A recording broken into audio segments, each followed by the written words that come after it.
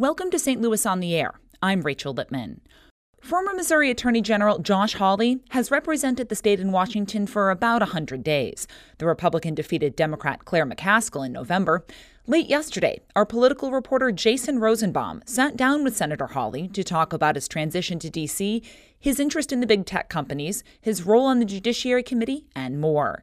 Jason started by asking the senator about the transition from statewide office holder to being one of 100 senators without seniority. Well, it certainly is a switch from running an agency, running the Attorney General's office in this case, and being a prosecutor to being a legislator. I've never been in a legislature before. I mean, as you know, Jason, I haven't spent much time in politics. I mean, my run for Attorney General is the first time I'd ever run for any office. So this definitely is a switch. But, you know, I think I'm the same person. I bring the same sort of proclivities to both offices. I mean, I was an aggressive Attorney General, doing things that no previous Attorney General in our state had done before, like going after the opioid manufacturers, launching investigations of Google and Facebook, going after human trafficking. And I've tried to bring that same aggressive iconoclast style with me to the United States Senate. I think I owe it to my constituents. I want to talk about some of the legislation you've sponsored so far. Some of them have dealt with duck boat safety, a grant program to prevent police suicides, and also a bid to lower the cost of prescription drugs. I want to talk about the third bill in particular first, because many Washington politicians have talked about lowering prescription drugs for decades and have tried and failed to various degrees. Explain what your plan is and how it's not going to fall into the same traps as other efforts to lower prescription drugs. Well, it's really simple. It's a simple plan, and it just says that these big drug companies, big pharma, should not charge American and Missouri families more than they're charging people in Europe. And so it just says no more price gouging. I mean, you can't ask Missouri families to bear the cost of cheap drugs in Europe and in Canada. And let me give you an example, Jason, of the kind of thing that goes on. So in Versailles, Missouri, the cost of a common prescription blood thinner that's prescribed all over our state, used by many seniors in particular, is 500% more expensive, 500% more expensive than the same drug in Versailles, France. So that is the kind of thing that my bill would prohibit. It says that what you're going to charge to consumers in Europe and in Canada, you need to charge to consumers in the United States. And they can set the price. I mean, it's a free market. I mean, they can determine, the pharma companies, what the prices are. But you cannot gouge Missouri consumers and then lower prices for people overseas. How have Democrats responded to this idea? Democratic buy-in to some of these ideas is important because they control the House of Representatives. They've also been talking about lowering prescription drugs. Is it possible this is an issue where there could be some bipartisan consensus that cuts through the typical partisan back and forth that we see in Washington? Boy, I sure hope so. And I have not heard any criticism of my plan from across the aisle, or really from anybody. But on the other hand, I think that I'm sorry to say that something I've learned in my brief time in the United States Senate is that politics always prevails, and the amount of partisan gamesmanship that goes on in this body and in Congress in general is just unbelievable. I mean, when I first got here, the Senate was completely shut down. Democrats filibustered everything that was brought to the floor because they're mad at the president about the border wall. Now they're mad at the president about the Mueller report. It's vindicated, obviously. So I am very concerned. You know, I've got half the Democrat caucus in the Senate is running for president themselves. So I'm very concerned about our ability to get things done, including things like bringing down prescription drug costs. But look, I hope that the plan that I put forward with Senator Scott from Florida, I hope that is one that will get broad bipartisan support and something we can get done, because consumers in our state, families in our state, they need it. Prescription drugs are way too expensive. The prices are out of control. We need to act. Before we get to some of the partisan rancor that you were talking about, I do want to touch on the duck boat legislation that you put forward. I do know that after the tragedy in Branson, Senator McCaskill, the person that you defeated in last year's election, was trying to take up that issue and push forward legislation. Is there any differences between what now former Senator McCaskill tried to do on that issue and what you're trying to do? My bill embraces everything that Senator McCaskill had proposed and then tries to take it a step further in a couple of critical ways, Jason. What the bill says is that the recommendations made by safety experts, and in particular by the National Transportation Safety Board, should be implemented. And they would be required to be implemented under this law. So what that would mean is that these duck boats have to create new flotation measures, new flotation devices, or they have to add additional pumps, water pumps, to the boats. There has to be a safety inspection, not only on a regular basis for the whole fleet of duck boats, but before every ride out on the water, there's got to be a safety inspection. And we added new requirements about weather forecasting and weather observance. My bill would require duck boat operators to stay off the water if there is a weather warning or weather watch even within a certain radius, and it would require constant monitoring of the National Weather Service during a ride. We know that those things didn't happen on Table Rock Lake. The boat went out on the water when it probably should not have, based on the weather warnings, was not monitoring the weather, and obviously that tragedy ensued. So it's a tough bill. It says that if duck boat owners can't comply or won't comply, they've got to get off the water, and they've got to stay off the water. I think that's the kind of safety guarantee that the people of Missouri deserve. I'm talking now with Senator Josh Hawley of Missouri. I want to talk about the partisan rancor when it comes to judicial nominees. You are a member of the Senate Judiciary Committee, which means that you get to review and vote first on a presidential nominee to, lower courts and even to the Supreme Court. And one of the things I've noticed, not just recently, but throughout all my years of observing federal politics, is when a nominee comes forward, it seems like Republicans and Democrats kind of bifurcate into traditional partisan lines. So there's a Democratic president. The Democrats kind of adopt the Democratic talking points about why that certain judge is good, and vice versa. Republicans talk about why that judge is bad. And now when we're in a situation where President Trump is nominating a whole bunch of people to the bench, we kind of see that role reverse. I want to ask you, what assurances can you provide to Missourians that you're not just going to rubber stamp a lot of these judicial nominees and kind of fall into the quote unquote partisan garbage that you just kind of alluded to when it comes to judicial nominees? Well, what I can tell you is I'm going to exercise my independent judgment on every single nominee who comes before me on the Judiciary Committee and every other committee for that matter. And I think you can see that I'm already doing this. I mean, I very early on questioned a judicial nominee for the D.C. Circuit Court of Appeals, asked some tough questions about her positions on things like the right to life, on substantive due process, and I took a pretty fair amount of criticism from some interest groups on my side of the aisle, and from some members of my own party here in the Senate who said, you really ought to sit down and shut up and just sign off on it. And I said, that's not what the people of Missouri elected me to do on anything. They didn't elect me just to sign off and say, well, whatever I'm told. They elected me to ask tough questions and to get answers and to press people, whether that's judicial nominees or whether it's big pharma or whether it's big tech.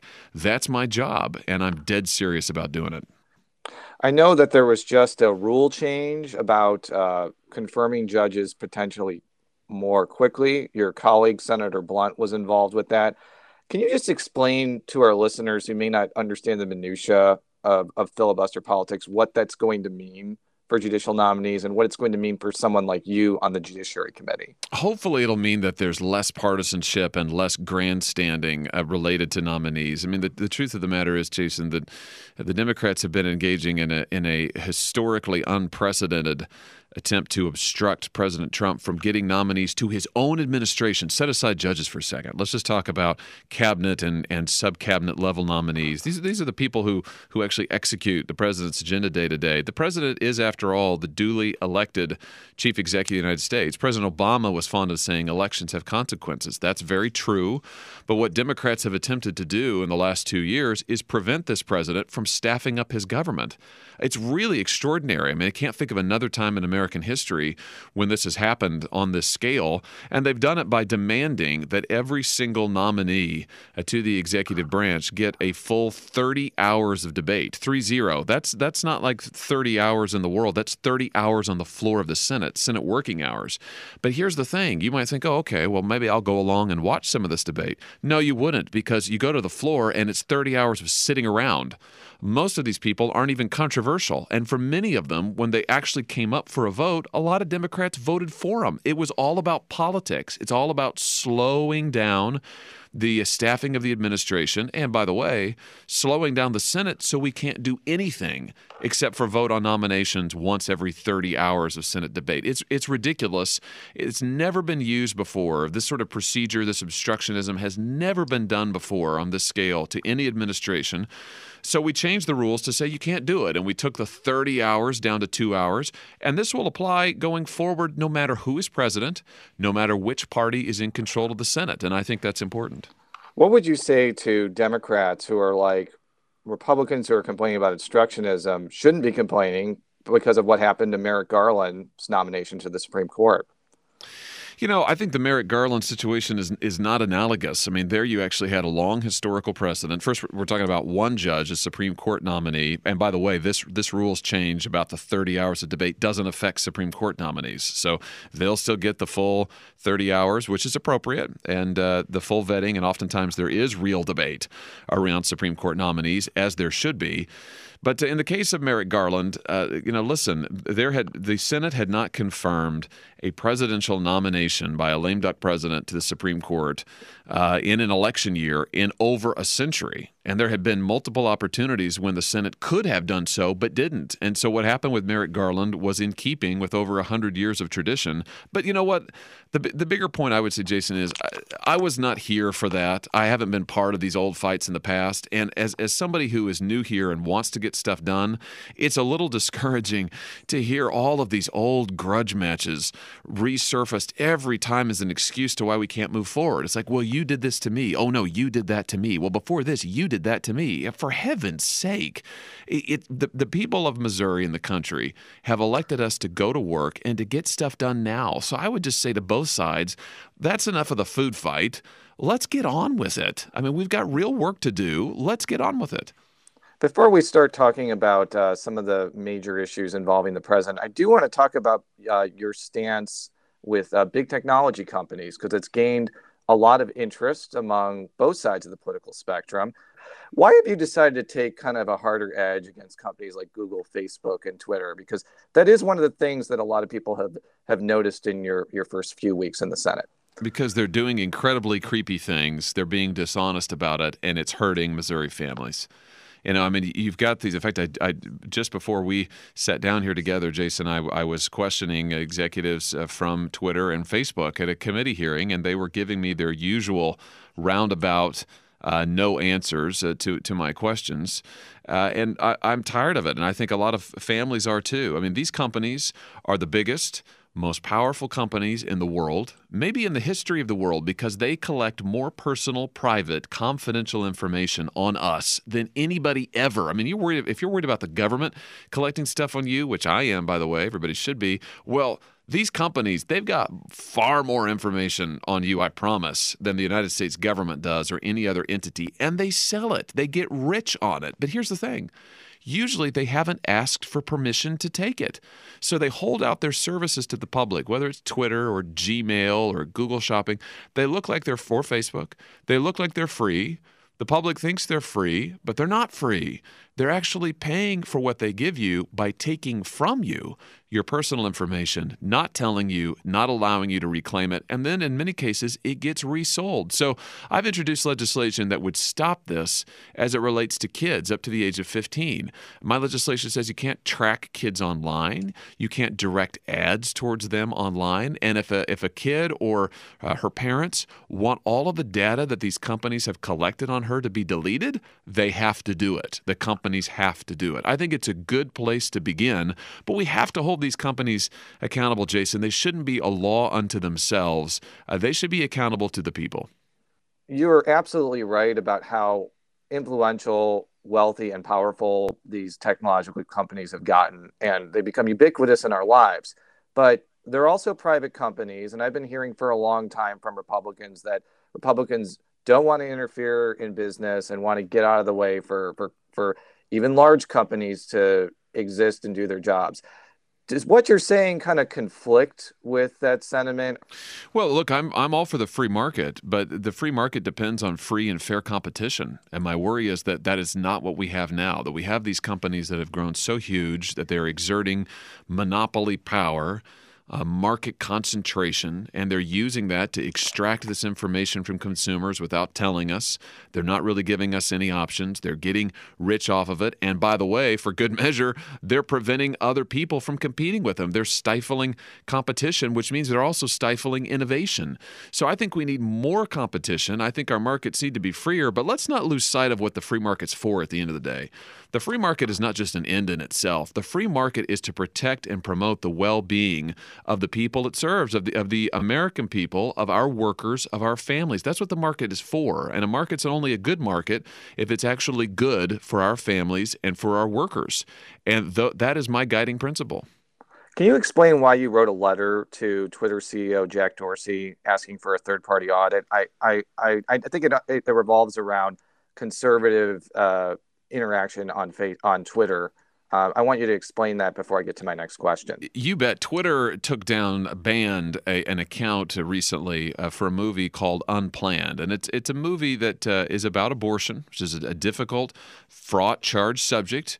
But this is a movie that is about one person's journey on that subject, thinking through that, experiencing it in a very personal way. Twitter took down the account for Unplanned Movie on its opening weekend, effectively silencing them. I mean, this is a crucial channel of social communication. Twitter is effectively silencing them for hours and days. And then later put the account back up after they got severe public pressure and said, "Oh, it was a mistake." This is just one mistake too many. I mean, there have been example after example of conservative or libertarian voices that get deplatformed, as it's sometimes called, by Twitter, only later to have the company say, "Well, oops, we made a mistake." So what I said is, look, if Twitter is for transparency, do an audit. Do an audit of your political bias and release it to the public. I think it's a very reasonable request. I was just pressing Twitter on it this very day at a committee hearing, and they won't do it. They say, "Oh, we're all for transparency," but when you say, "Okay, open your books and show me," they say no. Well, they're a private company, and as I mentioned before, and I mean, I hold free speech and the marketplace of ideas as a reporter very close to my heart. But, just as like you can come into somebody's house as you're invited and also be kicked out of somebody's house if you're misbehaving, it seems like that principle applies to Twitter.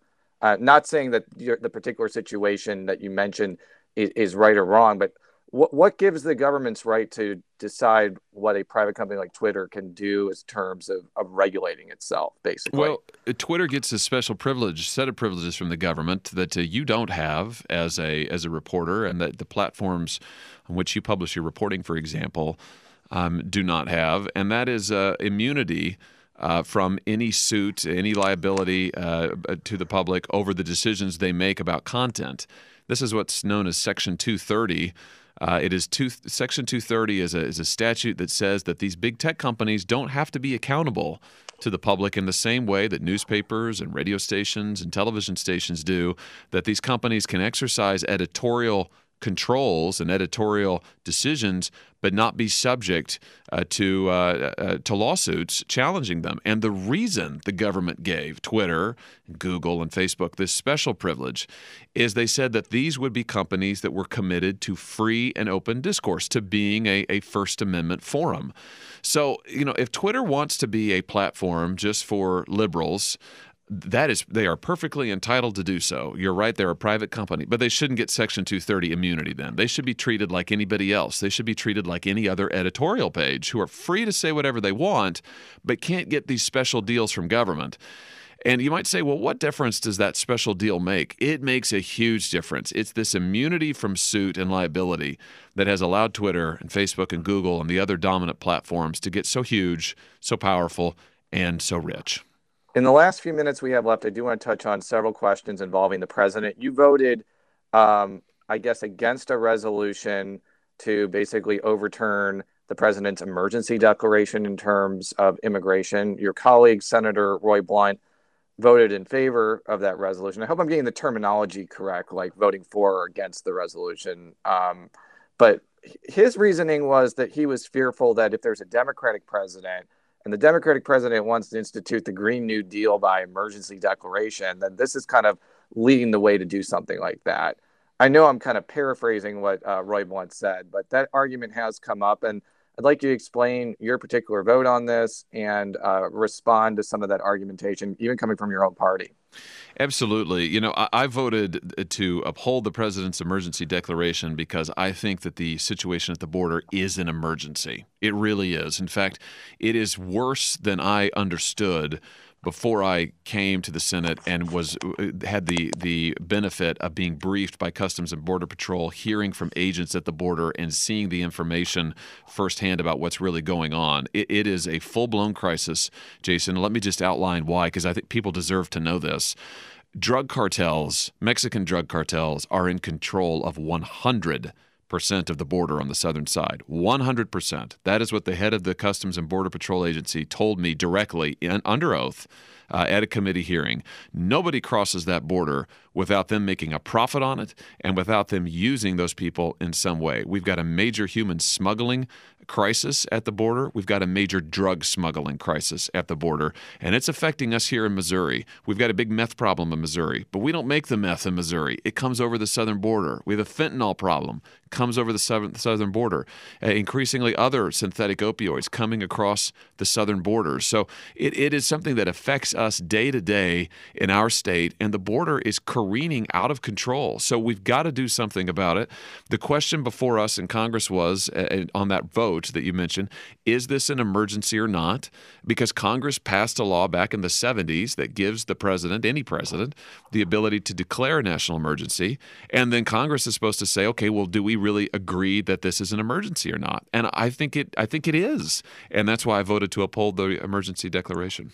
Do you think that the Mueller report, which has not been fully released yet, but there has been a summary of it that I think came out a couple of weeks ago, do you think that the full report should be released to the public so that they can absorb the entirety of the information? Yeah, I think yes. I think everything that can be released under the legally should be released. And Attorney General Barr committed to this in his confirmation hearings before the Judiciary Committee. I was there when he said that he would release everything that he was permitted to. Now, I can tell you as a former prosecutor, I understand the position he's in. The law, federal law, prohibits the release of information that is part of ongoing investigations or ongoing trials. So that has to come out. I mean, there's no choice about it. It must come out. And that is, as I understand it, what the Attorney General and his team, with the help of the special counsel, are doing right now. It's a big report. They're calling out the material that they are legally required to withhold.